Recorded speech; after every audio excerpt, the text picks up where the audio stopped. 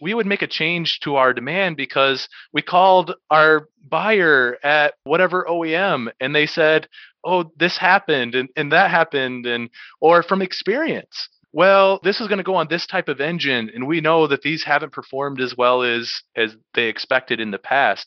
And so there's this tribal knowledge, but it's really, really hard, at least for us it is. It's really hard to take that tribal knowledge and then marry that with your demand forecast.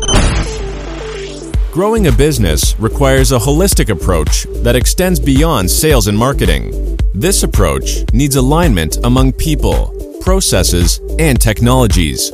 So if you're a business owner, operations, or finance leader looking to learn growth strategies from your peers and competitors, you're tuned into the right podcast. Welcome to the WBS Podcast, where scalable growth using business systems is our number one priority.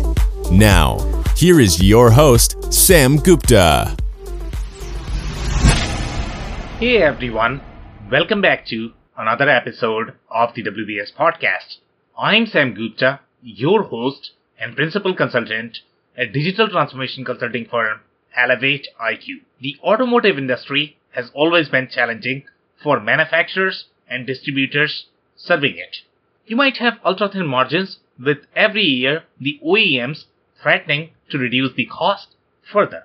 You also have had traditional demand forecasting issues where the demand forecasted by industry groups may be off as much as 50%. Also, with COVID and supply chain issues, the job of forecasters has become even more challenging.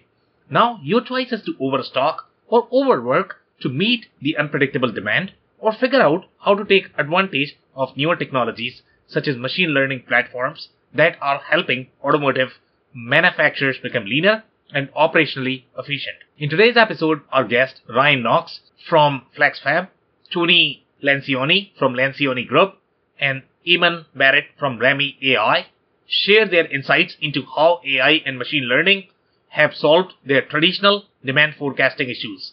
They also describe why automotive is unique with its demand forecasting needs and why this market has unique challenges to forecast the demand compared to other manufacturing verticals such as aerospace or consumer goods. Finally, they describe the nuances of the machine learning algorithm and how the traditional approaches might fall short or may be cost prohibitive to achieve the same forecasting accuracy. Let me introduce them to you. Ryan has spent his career focused on growth initiatives in the areas of strategic marketing, business development, and product innovation. Ryan has spent 4 years as the Director of Marketing and Innovation at FlexFab, a global component manufacturer for the transportation industry, and his previous 6 years in the construction sector. Ryan has recently led an initiative to identify, implement, and commercialize advanced technologies that solve real-world manufacturing challenges. Tony is a supply chain executive and innovation enthusiast with over 15 years of experience in various industries including automotive, EV, AV, automation, defense, consumer products, medical device, and building products. To date, Tony has founded 3 companies in services, technologies, and sustainability. Currently, Tony is a strategic advisor for supply chain and innovation and is an adjunct professor of strategic supply chain and operations at Madonna University. Eamon is a supply chain technology professional, having co-founded Remy AI and grown the business to operate in Australia, the US, and the UK. Eamon started his career in medical science before transitioning into supply chain and technology in 2015. With that, let's get to the conversation. Hey, welcome to the show, Ryan and team. Thank you so much, Sam. Thanks for having us. Of course, and I am so excited to have you guys. The kind of things that you are doing inside your company, especially when it comes to technology innovation, it's going to be so fascinating. Just to kick things off, do you want to start with your personal story and your current focus, Ryan? Absolutely. Yeah. So Sam, I'm the Director of Marketing and Innovation at FlexFab. FlexFab is a industrial manufacturer, 60-year-old industrial manufacturer. We're located in Michigan. Yeah. We've been primarily serving the heavy-duty truck, aerospace, automotive markets. So specifically transportation industries. And I'm really excited today to share how we're impacting demand forecasting with some really cool technologies. And so I also have with me Tony Lancioni. Tony Lancioni, he is the owner of Lancioni Group. He's a consultant that we brought on at FlexFab to help us bring a different perspective. He has years of experience in transportation and other markets of helping companies build out efficient supply chains. And so he's brought a really interesting experience to our problem. And then we also have Eamon Barrett, who I brought on the call with me. Eamon is the co-founder of Remy AI. He's from Sydney, Australia. And Eamon has worked with his team at Remy to build a really cool technology that uses AI and machine learning to improve and optimize demand forecasting. So really excited to share more about it. Okay, amazing. And demand forecasting is always going to be one of the critical areas that most companies struggle with. So obviously, it's going to be so fascinating. Before we dig into that, the specific use cases and the specific problems that you guys solved, we have one of these standard questions that we ask every single guest that come on the show. And Ryan, that is going to be your perspective on business growth. So my perspective on business growth is about really what can you do commercially as well as operationally to be the best in the market. And so at FlexFab, business growth came down to expanding globally, as well as into new markets and segments. But we also, at the same time, given the global landscape in our maturing product offering, business growth had to look like improving operational efficiency. And that's how we came on the problem, which was our demand forecasting problem. And typically, marketers don't really think about improving the operational efficiency. And I'm glad that you are at least thinking in that direction. Good for you and good for your company. Okay, so let's dig deeper into the demand forecasting. So would you like to describe about the company, the product, and how this demand forecasting problem started? So provide the background of different products, different SKUs, and the ones that had the real problem related to demand forecasting. Yeah, so FlexFab, we have about 10,000 SKUs. Okay. We make a lot of custom products. Of course, right around 100 of those 10,000 SKUs make up about 90% of our revenue. So I'm sure there's listeners out there that you always get the 80-20 rule. 20% of your products are making up 80% of your revenue. Ours was probably even a little bit more extreme than that. But what we were seeing was we had some core products and we're manufacturing in our facility in China. Yeah. And we're bringing them to North America, which is our largest market. And the problem that we found from the demand forecasting team, or really the supply chain team, was that we had a 12-week lead time with our manufacturing facility to get products from China, and we had an 8-week commitment with our customers. So that meant that it was extremely important that we could forecast accurately. The problem was when we actually dug in and looked at how we were performing, we had a mean absolute error of right around 49%, or actually 50% forecasting from that 8-week mark. So what that means is our operations people are just totally making up the difference of what we thought we were going to need to sell to what we did, to what we actually sold.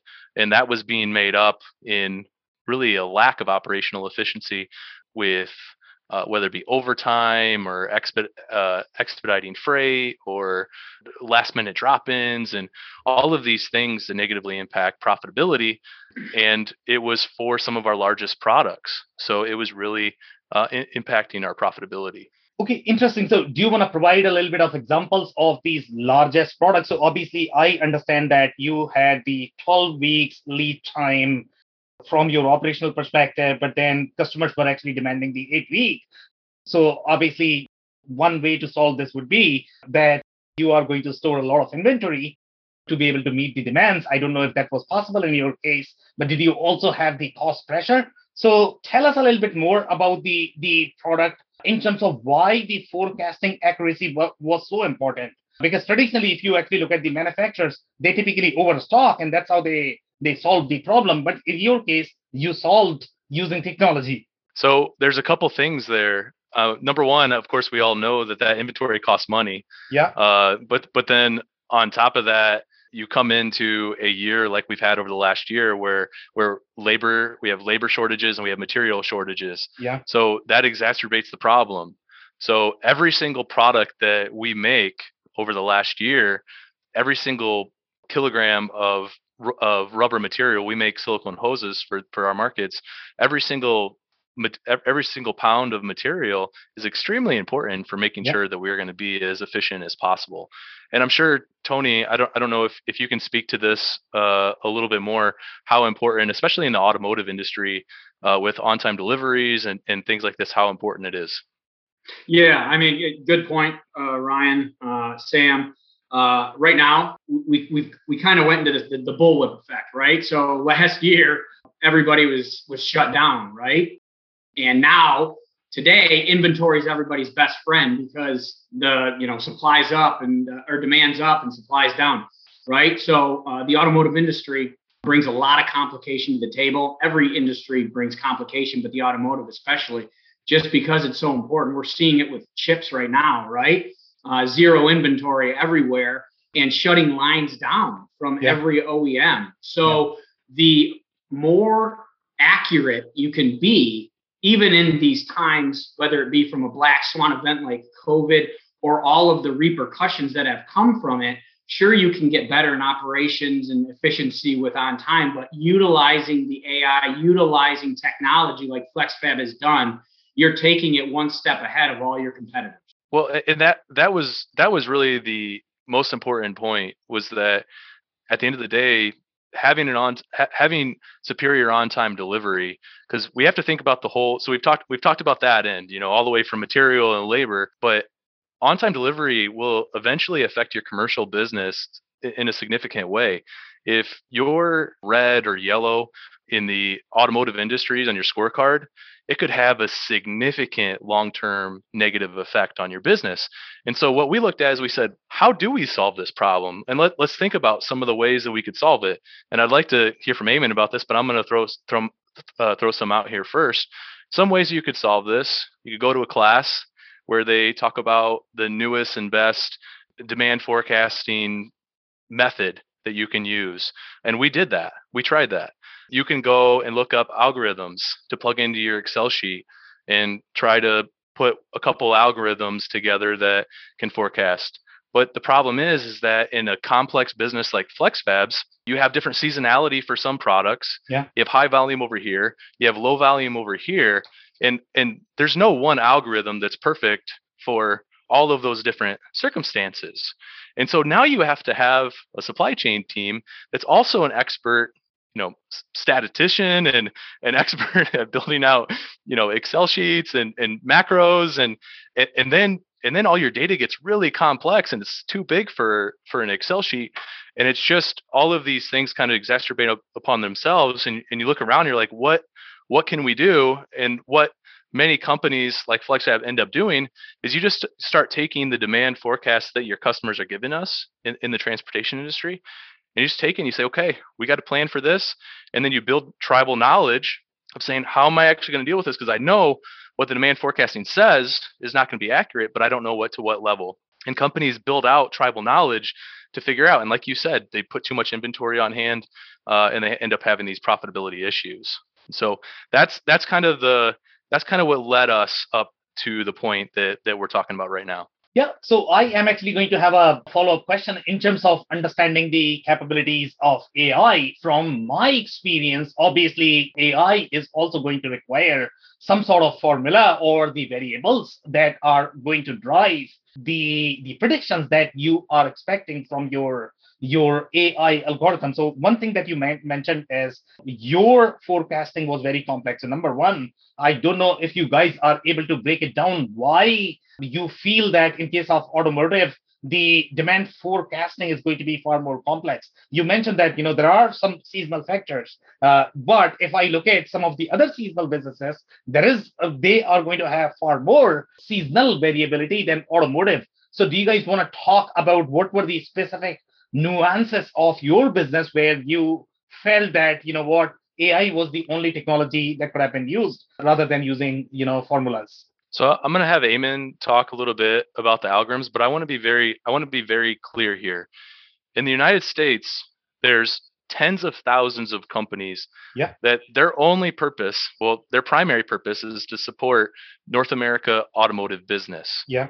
And we are all getting the same data. We're all getting the same demand forecasting data. Yeah. We know that manufacturers around the world, the average demand forecasting accuracy is 49% for manufacturers around the world. So FlexFab was at 50%. So FlexFab was right at that average demand forecasting level. Why is that? When you look, like I said, when you look at something like the transportation industry, we're all dealing with the same data. Yeah. And so the problem that you're talking about, why did we have this problem? We had this problem because everyone has this problem, because we all are getting our data from the same places. And Tony, I don't know, Tony, before we go to Eamon to talk about the algorithms, Tony's been working with especially automotive companies for decades. Have you found any companies, Tony, that you've consulted that they haven't had this problem? No, everybody has this problem. You're spot on, right? So when everybody has it, it's really hard to find anything different, right? So that's why the data matches up. That's exactly where FlexFab was, and you're absolutely right, Ryan. So everybody is dealing with this issue. So Sam, really what we're talking about now is everyone's getting the same data. Yeah. And you were saying, well, what's so complex about FlexFab's data? No, everyone has the same data. So what I'd like to do is I'd like to hear from Eamon a little bit about how the AI machine learning technology receives the data and makes better use of it. Especially, Eamon, what we were talking about, different algorithms, and some companies have a lot of seasonality or high and low volume. So can you talk a little bit about what those best practices are? Yeah, certainly. So I guess using FlexFab as an example, one of the key call outs I'd make would be that businesses have had access to all this data for many, many years. The data that we're looking at right now isn't new as such, but the way that it has been managed typically historically is, as Ryan said, you look at what happened in the past, you might add some sort of seasonality factor, moving average of sorts, and then afterwards, when you have that forecast output, you make all of your adjustments. Okay, my customer forecast is here, car build rates are here, container availability is likely to be here. So you're making all these manual adjustments post forecast. So it's all this manual work is being done after the fact. With machine learning or machine learning systems, you're typically considering all of the data before the fact. So the machine learning system is taking in all of that data, the customer forecast, the build rates, currency fluctuations, container availability, etc. And it's considering it when it's making that forecast output. So the adjustments that you have to make are typically far fewer, and the manual work is a lot lower. So that'd be the first call out I would make. But the second point, just building on what you said before, Ryan, around there being no one perfect forecasting algorithm, that's absolutely spot on. I mean, time series forecasting is an active area of research, especially in AI and machine learning. There are new approaches coming out all of the time, but they're always very narrow. These machine learning systems might work very well for slow moving products or fast moving products or seasonal products, but then they don't work that well outside of that use case. And so the way that you approach that typically is by having a suite, I suppose, of forecasting approaches where you might have a probabilistic system which can do very well on slow-moving products. You might have traditional statistics which are very good at seasonal products. And then you might have a super advanced machine learning system which can do very well when it's more complex and the demand is being driven by all sorts of factors and a lot needs to be considered. So that'd be the 2 points I'd call out there, Ryan. And Sam, the conclusion that we came to at FlexFab was that it was simply impossible for even a group of people to do what really was maximum efficiency, which was what AI machine learning can do. Because imagine if a group of people had to look daily or weekly or even monthly at all of your historical data, compare it to what you were doing versus what you could have done, compared the efficiencies of your demand forecasting processes, and then try to implement new demand forecasting tools on a daily, weekly, monthly process. It was just, number one, you have to have a team of not only supply chain analysts but data scientists, on your staff. And it's not just one data scientist to do this. it's a group of data scientists to be able to, especially when you have 10,000 products like FlexFab, and we're in North America, South America, Europe, and Asia, and we're not a huge company. And so we had to look at it and say, okay, what can we use to make us smarter, to make us more competitive? It's not going to break the bank, but is going to allow us to use the data that we already have more efficiently to gain better insights.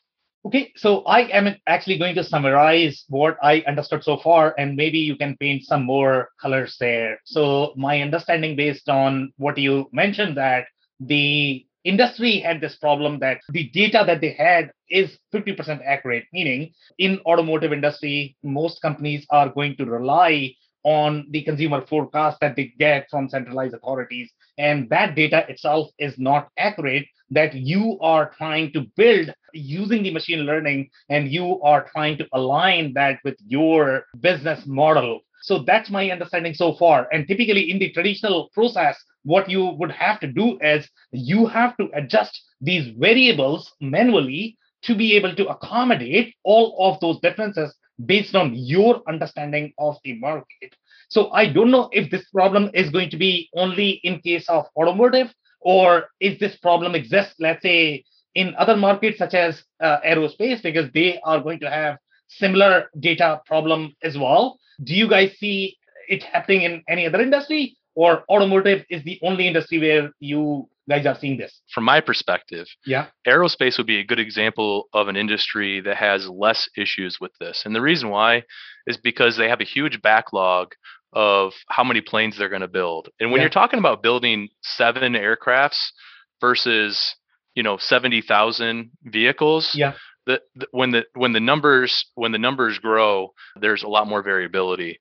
And it's like I keep saying this, but it's exacerbated right now because many OEMs, what they're having to do is they're having to move their planning around right now based on, like Tony said, well, we don't have chips.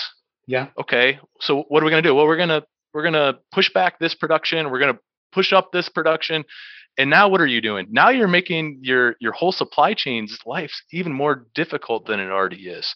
And so it's really challenging. But one of the reasons why I brought Remy on the call, Eamon from Remy, is because they actually have a lot of experience outside of manufacturing and specifically transportation industry as well. So Eamon, can you share a little bit about what you've noticed that's different about the other industries and some interesting notes there? Yeah, certainly. So first thing to say is that, yes, it's absolutely the case across industries. So we do a lot of work in retail, e-commerce, and other areas of manufacturing outside of automotive and aerospace. And it's absolutely the case. I mean, forecasting is an activity that is key to all retail and manufacturing, but it's also true that forecasting is always wrong to a certain degree. So it's a challenge that is experienced by all businesses in these areas. And so, yeah, I mean, Ryan, the challenges that you're having at FlexFab are certainly not unique, but the way that other businesses are approaching it is quite similar to how you have approached it at FlexFab, and that is that research is typically done in-house and it's taken to a certain degree before the manual work typically becomes too much, and you need to consider hiring a data science team or something like that. And then the decision is made to look for external solutions. So it's definitely the case across industries.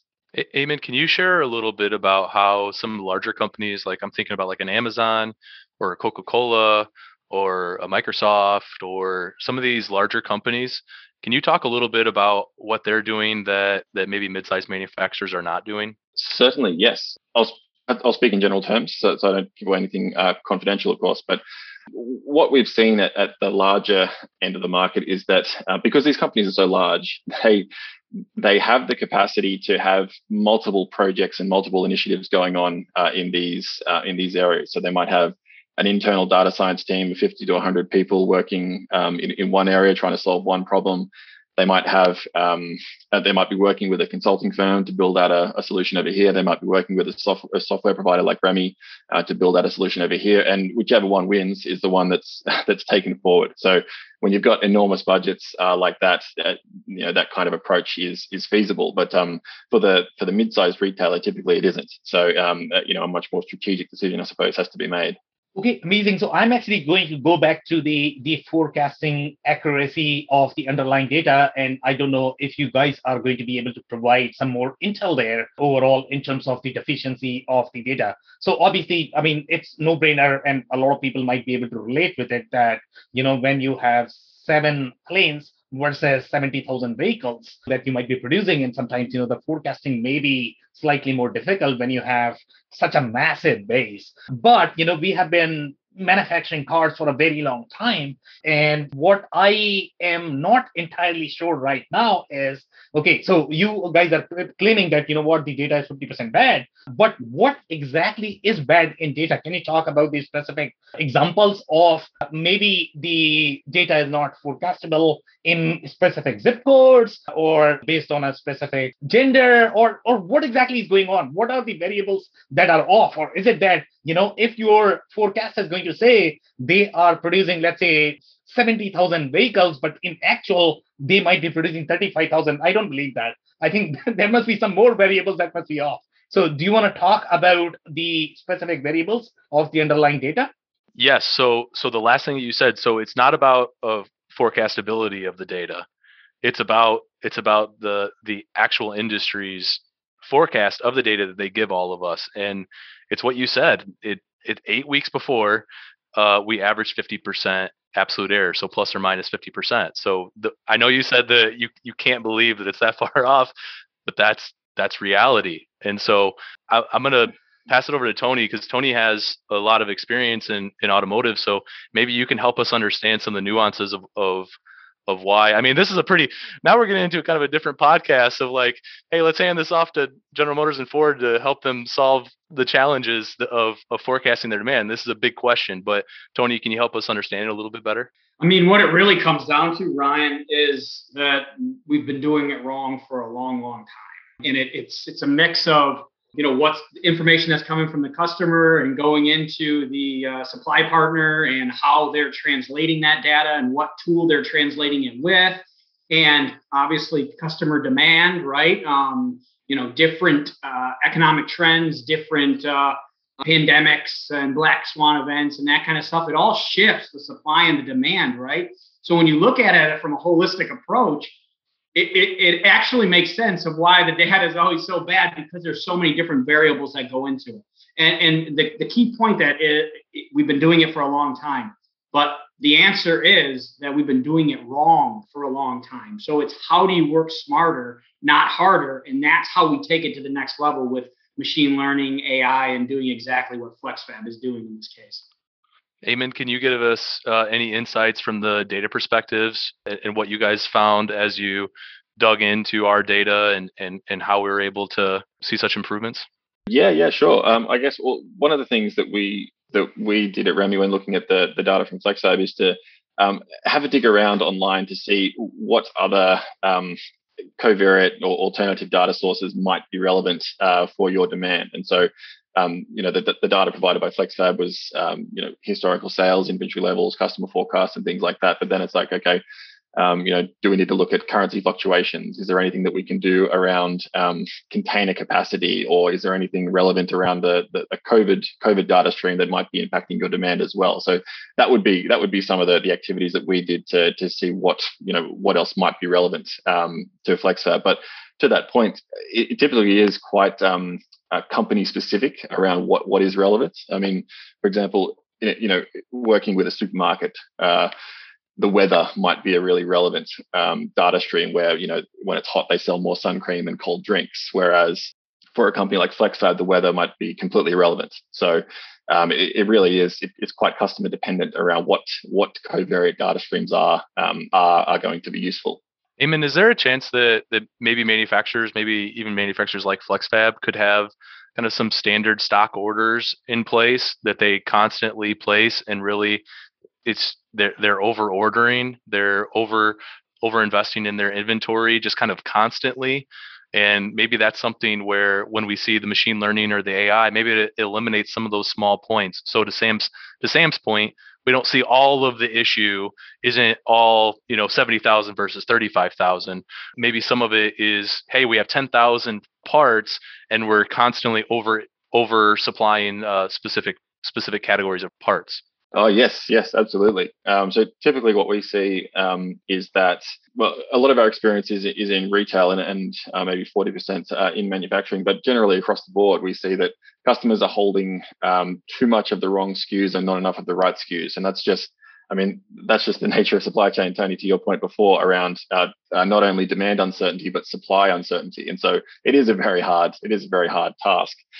You add in another layer of complexity here, that is the pandemic, and companies are now struggling to access containers and have everything onshore at the times that they expect, and so that only increases the supply uncertainty that they do have. So it's no wonder that customers are overbuying a little bit at the moment, just because they need to secure some supplies so that they have things to sell. So it's a really challenging time for manufacturing and retail right now, based on everything we've discussed. Okay, so when your customers, let's say, are trying to buy more, as you mentioned, Ryan, that sometimes the customers are actually going to ask for more because they are overstocking. So that trend is going to be there just because they are overstocking, because they are not able to forecast their own inventory, which is probably good for you. I mean, that's what you want. You want them to overstock, because that's probably cash for you. So I don't know if you guys have any specific stories that you might be able to share. So when you start on this journey, I mean, see any sort of correlation when you are going to start on the journey. Initially, some combinations are obviously not going to work out, and then slowly and gradually, when you find the right data sets, okay, these are the data sets that are correlating together, and these are the ones that is actually going to provide the kind of insight I'm looking for. So do you have any specific story from your AI journey? Which data sets you tried in the beginning, they didn't work, and then you realized your mistakes, and then you had to correct them? Well, let me say this, Sam. If there's anybody that is listening and they really want to do it kind of DIY, then I would say try to find a freelance data scientist, because the process that you're talking about of trial and error at FlexFab, we unfortunately didn't do that process. And so I'm going to go to Eamon in a second to help understand how the machine learning helps with that process. But what we did at FlexFab was we did basically years of trying different processes. We had many different, we would go to classes, we would go to training sessions, and we would learn about a new process, and we'd come back and we try to implement it. And to your point, Sam, there's not a one size fits all method that just works for 10,000 SKUs. It just doesn't exist. And so for us, once again, going back to the concept of, if you don't want to get some type of SaaS model product that you can use, I would get a data scientist, freelance data scientist. I would give them your historical data, give them as much as you can, and I would say, okay, we're gonna pay you to go through the process of trying to understand, especially for our most important SKUs. Probably most of the people listening, they probably have, once again, go back to the 80-20 rule. Yeah. They have a small number of SKUs that make up the most important revenue and profitability features for their business. And so what I would do is, we didn't go through the process that you're describing, but if somebody was going to go through that process, I would go and I would say, all right, here, data scientists, take this, do this analysis, help us understand what demand forecasting algorithms, or formulas would make sense for us. And then what you could do is you could take that and you could plug that into, your own internal model, whether it's on an Excel sheet or on something else. Sam, I know I'm not very relatable right now with this, but we just didn't do that. We didn't go through that process. What we did was that process I just described. It's all done with the AI machine learning model, where it analyzes all of these different methods, all of these different demand forecasting methods. It does it. It finds the right one. It finds the most efficient one, and then it makes use of that. So, Eamon, would you mind a little more color commentary on what the process does? How much of it is manual for your team, and how much of it is automated?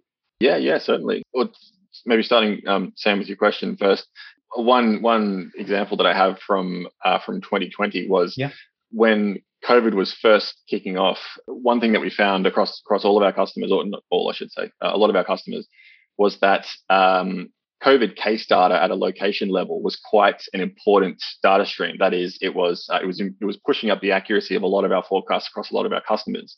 because, if you're in retail or you sell through retail and the lead times are short enough, having an understanding of whether the stores are likely to close based on the COVID numbers in a region provided quite a good demand signal. So that would be one that was quite useful last year. But then, as you'd imagine, as the pandemic wore on, the value of that demand signal degraded. So that's an example of one where it was valuable, and then we scrapped it. Ryan, to your question, in terms of how automated or manual it is, when we onboard a customer, there's an onboarding phase where we do the data discovery exactly as we were describing before, around trying to figure out, okay, what data streams might be relevant to this business, and how can we test them.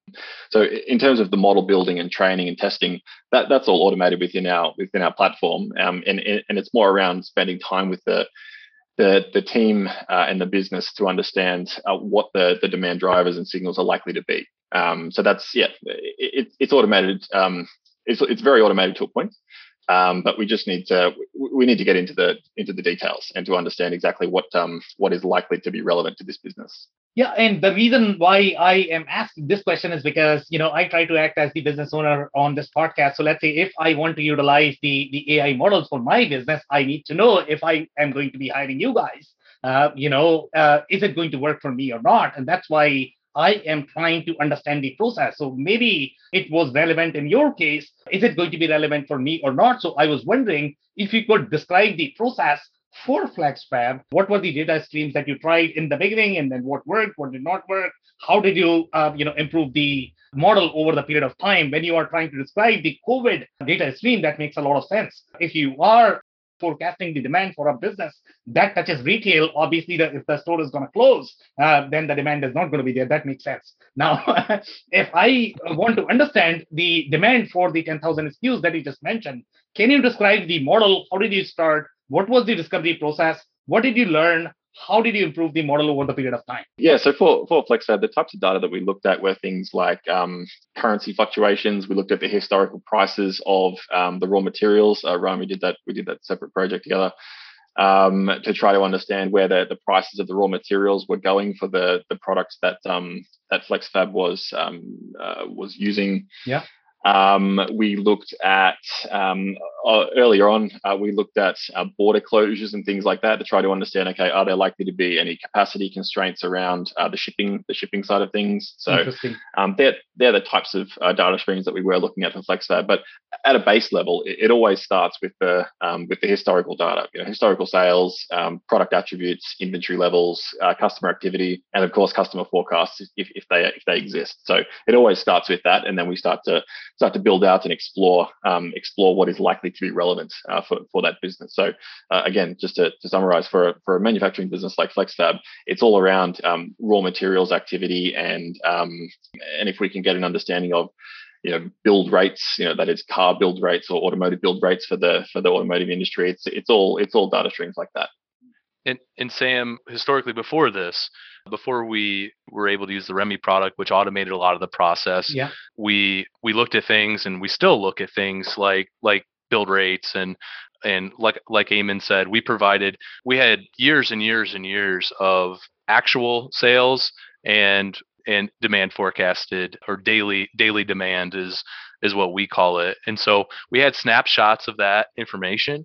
And I would say that probably most of the people listening right now, that's probably where you're at, is most companies are capturing all of this information. And Sam, for us, the way that we pitched this to the executive team was, we have all of this data that we're collecting. We're just not making really much use out of it. Like Eamon said, we did have places where we were using like 20-day simple moving averages, and we were doing that more for budgeting purposes. Yeah. But from a FlexFab automotive perspective, I'd like to hear from Tony if this is pretty typical, because I'm not sure.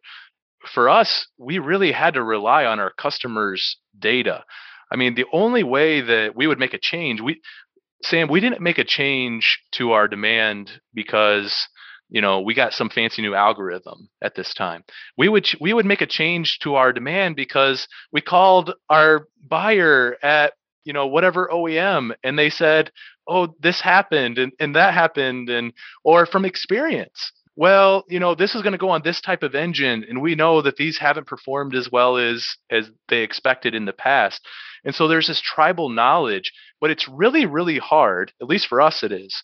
It's really hard to take that tribal knowledge and then marry that with your demand forecasting in the way that we were able to get benefit out of it.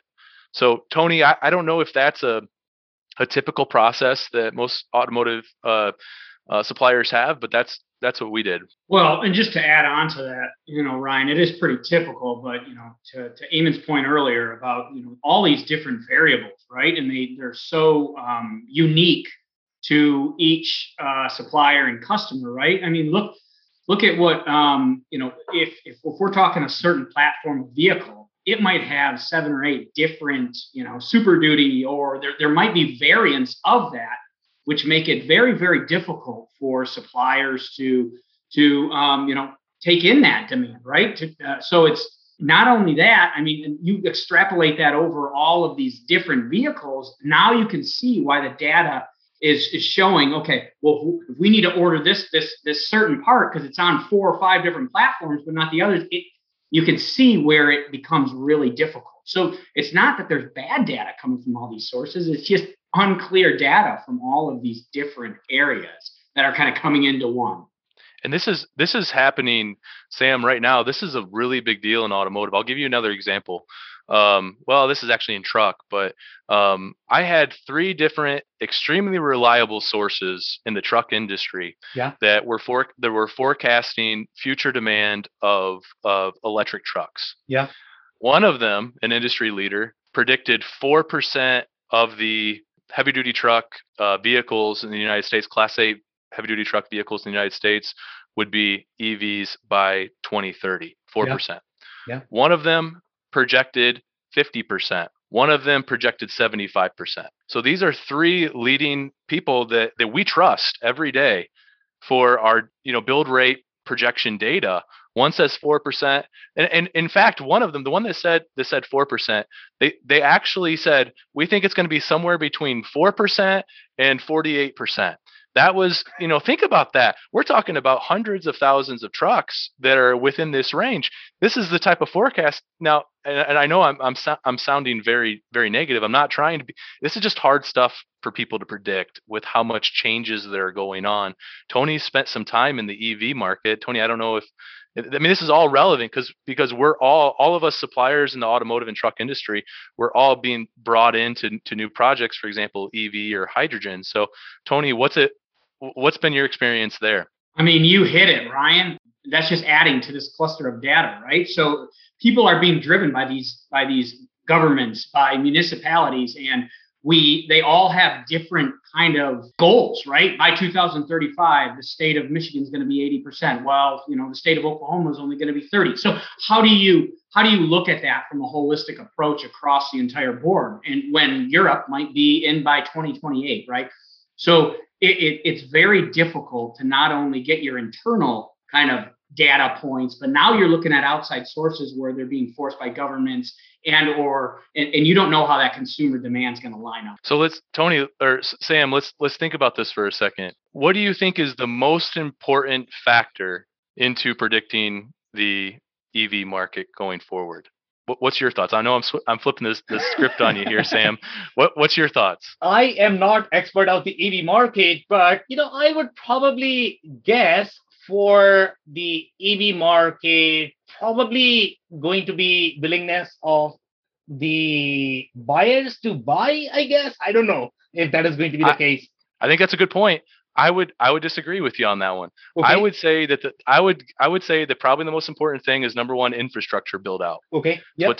That's what Tony was talking about. So number one, infrastructure build out. So what can you do?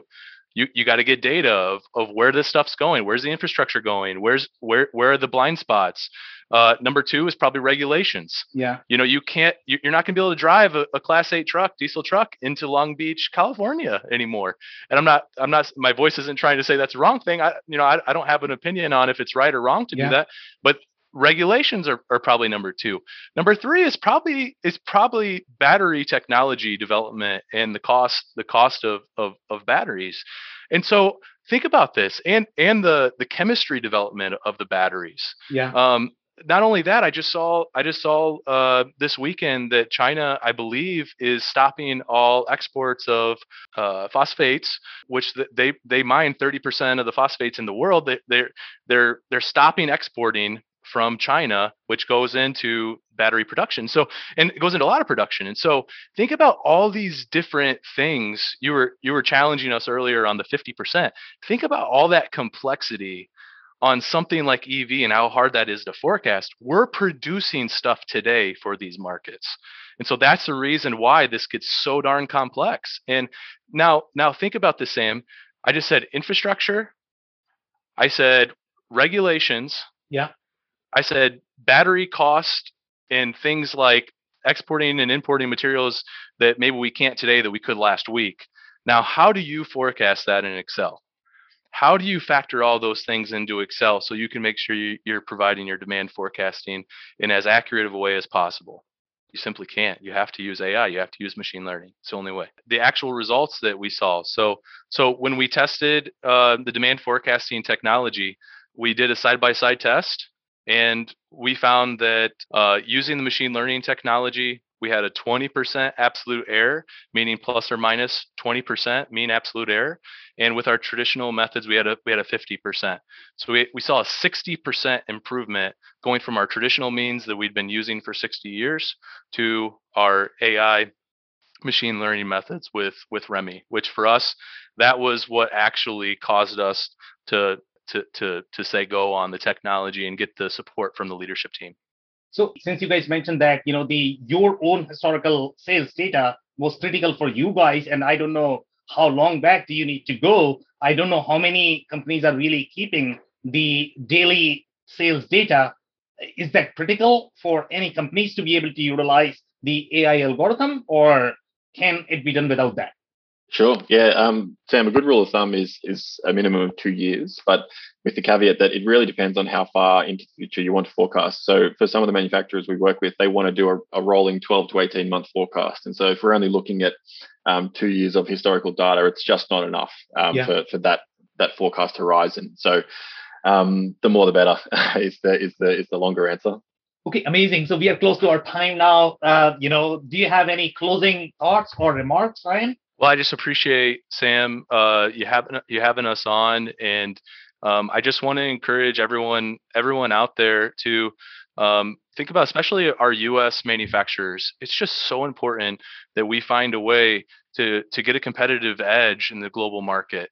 And right now, if you're supplying to Detroit, it's absolutely essential that you're finding ways to make your products in the United States if you can, because of supply chain challenges.